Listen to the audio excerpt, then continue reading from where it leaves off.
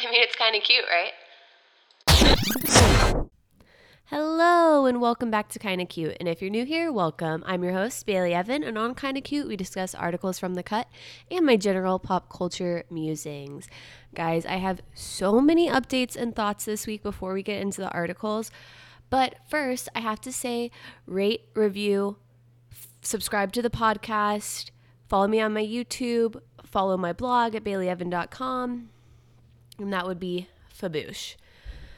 First of all, Page 6 reports that Kaya and Pete are officially donezo, so I think that's probably kind of a good thing. I don't think that was a pair that needed to last very long. We talked last week about how one of the new Vanderpump people, Max, who I told you Pete said was a douche back when I met him last in February. So it came out that a lot of Max's past tweets were disgusting and saying racist things, just all around disgusting. Oh, I can't even think about it. And while I'm not a fan of cancel culture, can we agree that this dude sucks?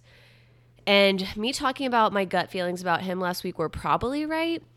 And to add on to that, the Brett guy who I talked about dating Carly Bible, he was also uncovered. He had all these gross racist tweets. So I'm kind of like, Bravo, come on. Can we just make sure at least the people have this crap deleted before they... Because it's just so sad. Anyways, moving on.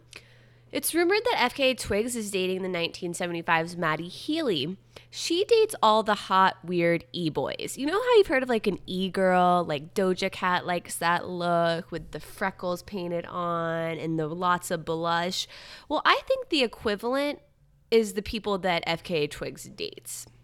You know, we talk about Manic Pixie Dream Girls, but I think the hot, weird e-boys are maybe their equivalent. Because before Maddie Healy, she dated Rob Pattinson and Shia LaBeouf, who are both just kind of weirdos. Can we agree on that? I'm a fan of all three of these people, but they're weird.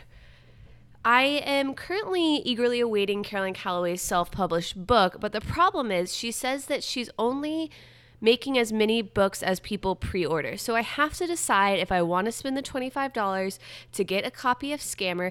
I feel like I do because, again, I feel like that's owning a piece of pop culture. And since I don't own a Dreamer BB, I feel like it's time for me to get the book and just bite the bullet. And if you need a refresher, you can look back on episode 9 and we do a whole deep dive of Caroline Calloway. And she's also working on the highly anticipated Cut article response to Natalie's, which fits right into this podcast. So I can't wait till that comes out. We might have to dedicate a whole episode to it. And I also wanted to add that I really think Love from season 2 of the show You should play Caroline Calloway. Now, I know I've thrown other people out in the past, like Molly Gordon, Odeya Rush. I still think they'd be great. But I think her name's Veronica Peretti from You season 2, I think would be a great Caroline Calloway. I want to make that prediction because if the casting people aren't seeing that they look like, and her fantastic performance in You, and she was also in The Haunting of Hill House, so I just think it's a great fit. Predicting it now. The whole world right now seems to be talking about Megxit, i.e. Harry and Meghan stepping down from their royal duties. And all I'm going to say about that is that we really should be talking about what a creepo Prince Andrew is and leave those two alone. The royal family should feel so blessed that Megxit is distracting from the pedophile royal. And if you aren't familiar, Prince Andrew hung out a lot with Mr. Jeffrey Epstein himself. Speaking of pedophiles, allegedly Gigi Hadid was in the jury pool for the Harvey Weinstein case. And I had originally wrote when I was doing these show notes that there was no way she'd get picked, and it turns out she didn't get picked because, lo and behold, she's friends with Salma Hayek and Cara Delevingne, two of Harvey Weinstein's accusers. I mean, this is one of those truth is stranger than fiction moments. The fact that Gigi Hadid, one of the biggest models of our time, who's legitimately friends with the celebrities accusing Harvey Weinstein of this behavior, was part of the jury pool. It's wild. What else is there to say? It's wild. Kenzie and I have been watching High School Musical, the series, and I love it. It's so meta. It's fantastic. It's set at the, so okay, you know how in High School Musical, the movie, it's set clearly at a high school, like they used a high school to film it. The real name of the high school they filmed it at is East High School. So this is a mockumentary set at East High School with obviously fake students who don't actually go there. But the concept is that they're putting on a musical of the High School Musical movie. And it sounds so dumb, but it's shot in kind of the Office, Modern Family style. And I guess I've just never met a mockumentary I don't like, and maybe that's what's doing it for me. But I think it's smarter than you would think. So maybe give it a try if you have Disney Plus. I don't know how many people have Disney Plus. We actually use my sister's best friend's account. So I don't know. Maybe this is a very niche audience I'm speaking to right now, but just in case. 2 episodes ago, I talked about The Biggest Boys of 2009, and I asked Elena for her opinion as to why people thirst over Adam Driver, because as I said back in that episode, I really wanted to get to the root of this and what people see about him.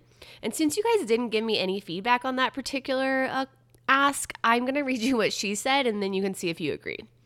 She wrote, I think large, strong noses and bizarre facial features have weird, like in ancient times, ancestral mojo. Plus, his bodice fire, and he ends up falling for Lena and girls, so maybe we're all brainwashed. I think that's as good a guess as any. That makes sense to me. Maybe it is just a weird, ingrained in our ancestry to be attracted to a kind of Neanderthal-looking man. Not my type, but I get it. As an anthropager, I get it. So our last update is that last week I told you about the Paul Zimmer, Troy Beckman drama. So I wanted to share some info with you that I got from an article from Insider. And the title of the article is Court Records Reveal a 24-year-old influencer accused of scamming his fans legally changed his name to pose as a 16-year-old actor. And this article is by Connor Perrett. New documents obtained by insiders show that the influencer illegally changed his name to his new alias Troy Becker last year, and that his legal name was never actually Paul Zimmer. So it's like he's living 3 lives here.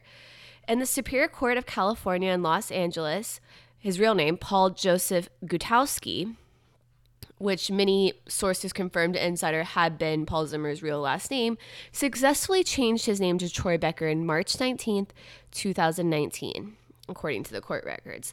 So the plot thickens of this whole thing we discussed last week, and one of his ex-friends had the following to say about him, which I think is pretty telling. I think it's his inflated ego that let him think he's just so much smarter than all of his followers. He really does think he's above them in a weird way. I think he knows that most of his followers are preteens or very young teens, and he thinks he's smarter than probably everyone. But he absolutely thinks he's so much smarter than his followers. I don't think he knew that other people would pick up on it, and I can say without proof, but with confidence from knowing him, that he 100% thought that it was just going to work. Now, if this friend is right, and he really honestly thought he could get away when he had 7 million followers, that he could fool all of them? Like, haven't we learned in this day and age that internet detectives are real, especially teen fangirls? I have never seen more combined brain power than what I see with teen fangirls. It is the CIA on crack. If you need them to hunt someone down, they will know what room in a hotel someone's in. They probably know what color underwear that person's wearing that day. So the fact that this guy in his 20s thought he could get away with this and not only change his name and take on that identity, but change his age is, I honestly hope he is getting mental help, because I just think there has to be some sort of disconnect there for that to be happening. That cannot be rooted in a realistic point of view. So hopefully we don't have to ever talk about him again, but it seems like maybe each week he's letting some of this info come out again to keep himself in the press, keep drumming up the interest in him. Who knows? Next up, I Want This Cheer Coach to Run My Life by Anna Silman. This is our first cut article of the day. And first off, I have to say that I am obsessed with Cheer. If you have Netflix and you haven't seen it yet, get ready for your next binge, because as I've said before, I'm a sucker for a well-done documentary, and I actually much prefer a heartfelt one over a true crime one. So this ticks all of those boxes. So watch it, and then we can both talk about how much we love Jerry. I'm such a Jerry stan. And I found out since watching it that I guess when they are at the actual championships in Daytona Beach. They only compete against one other team, but I think it's pretty hard for them to get to that point where they qualify. So people were kind of downplaying the win, that the fact that their rival is literally only one other team. But I don't know. That's not, to me, that's not even really what this is about. It's the backstories of the girls. It's how grueling this is as a sport, which I already knew because I used to watch like Made when they would go to cheer camp. I'd watch all of those cheer documentaries that I think were on MTV. I would also watch, I know dance cheer is so different than like competition cheer, but I would watch Becoming a Dallas Cowboy Cheerleader. And I mean, all of this stuff is just very, very intense because on top of being an athlete, you're also expected to look flawless.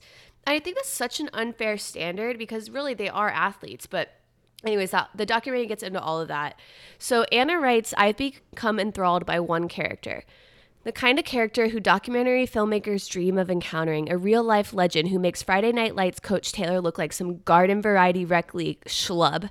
I speak, of course, of cheer coach Monica Aldama. In her 24 years at Navarro College, she has 14 NCAA Junior College Division national championships and 5 Grand National titles, making her the reigning national record holder.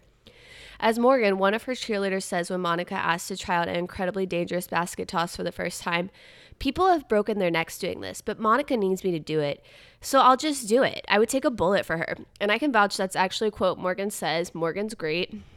She comes from, a lot of these kids come from such rough, hard backgrounds, and I really feel like this program gives them something to work towards and gives them hope and gives them a family, and that to me is part of the best part of the documentary. So Anna writes, if only I had Monica to run my life, I can't imagine how much better I'd be at pretty much everything. And honestly, that's kind of how I felt, but also kind of made me feel like trash because I was thinking, have I ever worked as hard as these girls worked for anything in my life? Girls and guys, I'm sorry, because it's a co-ed team. The guys do tons of tumbling, basing, all of that. I took some tumbling classes when I was in high school, and it was so hard. I think I could like only do a round off, and even that was pretty dismal. So watching these people tumble blows your mind. They just do it with such ease, and it's just it's not easy. So yeah, check that out if you haven't yet.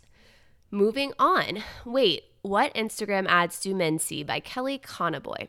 So in this article, Kelly was wondering what ads men see on Insta, since girls, you know what you get. You get bras, you get skincare, you get some fashion, or at least I feel like that's what I get. So in this article, they include a tweet that tells you how to see what ads are targeting you, and I tested it to see if it works. So if you guys want to do it with me, go to Settings, Security, Access Data, scroll to the bottom, and you'll see ads, and then you click on View All. So these are mine that popped up. Online shopping, no duh. Of course that was my first one, guys. Like, I know myself. I told you I'm a sucker for it. Hair products, spas, beauty salons, shopping, dresses, shopping and fashion, because I guess shopping doesn't cover shopping and fashion, luxury goods, fragrances, and jewelry. I felt a little vapid after reading this, and also kind of shocked, like, dogs, pets weren't on there, and concert tickets. So I'm like, well, as I feel seen, but I feel like they're missing out on some other ads that they could really target me and get me on. But fuck, Facebook and Insta really do know me. So back to what do men see on their ads. So Kelly's doing the Lord's work here, and she wrote the following. But what is influencing the thoughts and wallets of our straight brethren? It's a secret kept hidden away in their little hands, viewable only by the prying eyes of the over-the-shoulder subway rider or someone next to them on the couch, until now. Kelly created a Google form called What Ads Do Straight Guys See on Instagram and tweeted it to her followers, requesting they share the kinds of ads they see and asking them to send her screenshots of the ads if they felt like it. Some did, though a slightly larger percentage did not feel like it, she says. So here's a selection of some of my favorite answers. Bombas Socks, Brooks Brothers, Drake's, J. Crew, Wall Street Journal, pretty Patrick Bateman-y, really. Yeah. A never-ending barrage of personal handheld deep tissue massage recovery guns. Waterproof socks, Tostitos chips and salsa, A&W Canada, granola, packable backpack, fancy bike lights, cheap contact lenses, President's Choice assorted chocolates, Scene point card, patterned socks, sustainable Karuma shoes. And that's so random and so far from what I get advertised.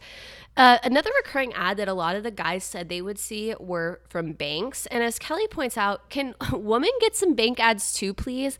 Damn. But this also just affirms to me that most straight men's interests are so boring, and how will I ever actually deeply interact with a straight man? It's a mystery to me. Last article of the day is Florence Pugh's Hot Brother, a helpful guide by Hannah Gold.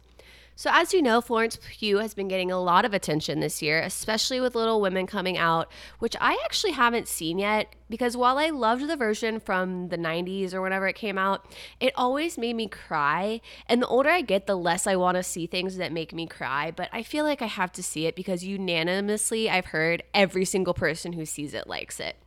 But today we're not talking about Florence. We're talking about her 27-year-old brother, Toby Sebastian. And he is, in fact, beautiful. And he actually looks like a dark-haired male version of her. He plays guitar, and he can sing, and is a songwriter.